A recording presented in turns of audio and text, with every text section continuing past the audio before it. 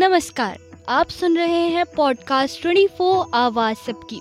नवरात्रि महोत्सव जोरों शोरों से देश भर में माँ की भक्ति के साथ मनाया जा रहा है। नवरात्रि के हर दिन माँ दुर्गा के अलग अलग 9 रूपों की पूजा की जाती है और आज नवरात्रि का 5वां दिन है।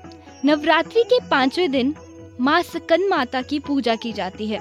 तो आइए अपने इस विशेष कार्यक्रम में हम आपको बताते हैं स्कंदमाता से जुड़ी मान्यताएं और किस तरह माँ की पूजा की जाए। स्कंदमाता का रूप काफी सुंदर, अद्भुत और प्यारा है।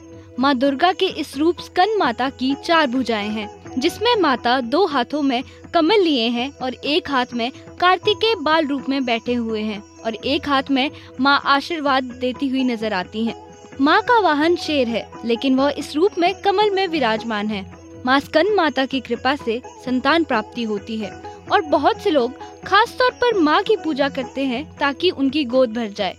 माँ पार्वती के जननी रूप को स्कंदमाता कहते हैं। माँ का नाम स्कंदमाता इसलिए पड़ा क्योंकि माँ स्कंदमाता योद्धा भगवान स्कंद की माँ है, जिन्हें कार्तिकेय और मुर्गन के नाम से भी जाना जाता है। स्कंदमाता को प्रेम और वात्सल्य की देवी भी कहते हैं। स्कंदमाता को सौर मंडल की अधिष्ठात्री देवी भी माना जाता है।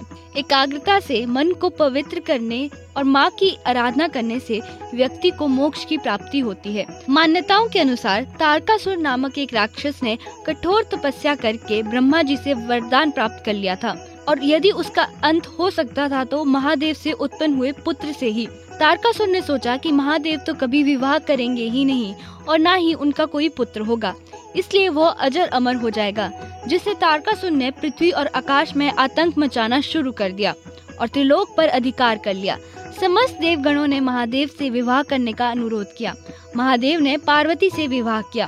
तब स्कंद कुमार का जन्म हुआ और उन्होंने तारकासुर का अंत कर दिया। स्कंद को देवताओं का सेनापति भी बोला जाता है। यदि राक्षस अंधकार का रूप है तो स्कंद प्रकाश रूप है। असुर अगर नाश है तो स्कंद अमृत रूप है। असुर असत्य है तो स्कंद सत्य है।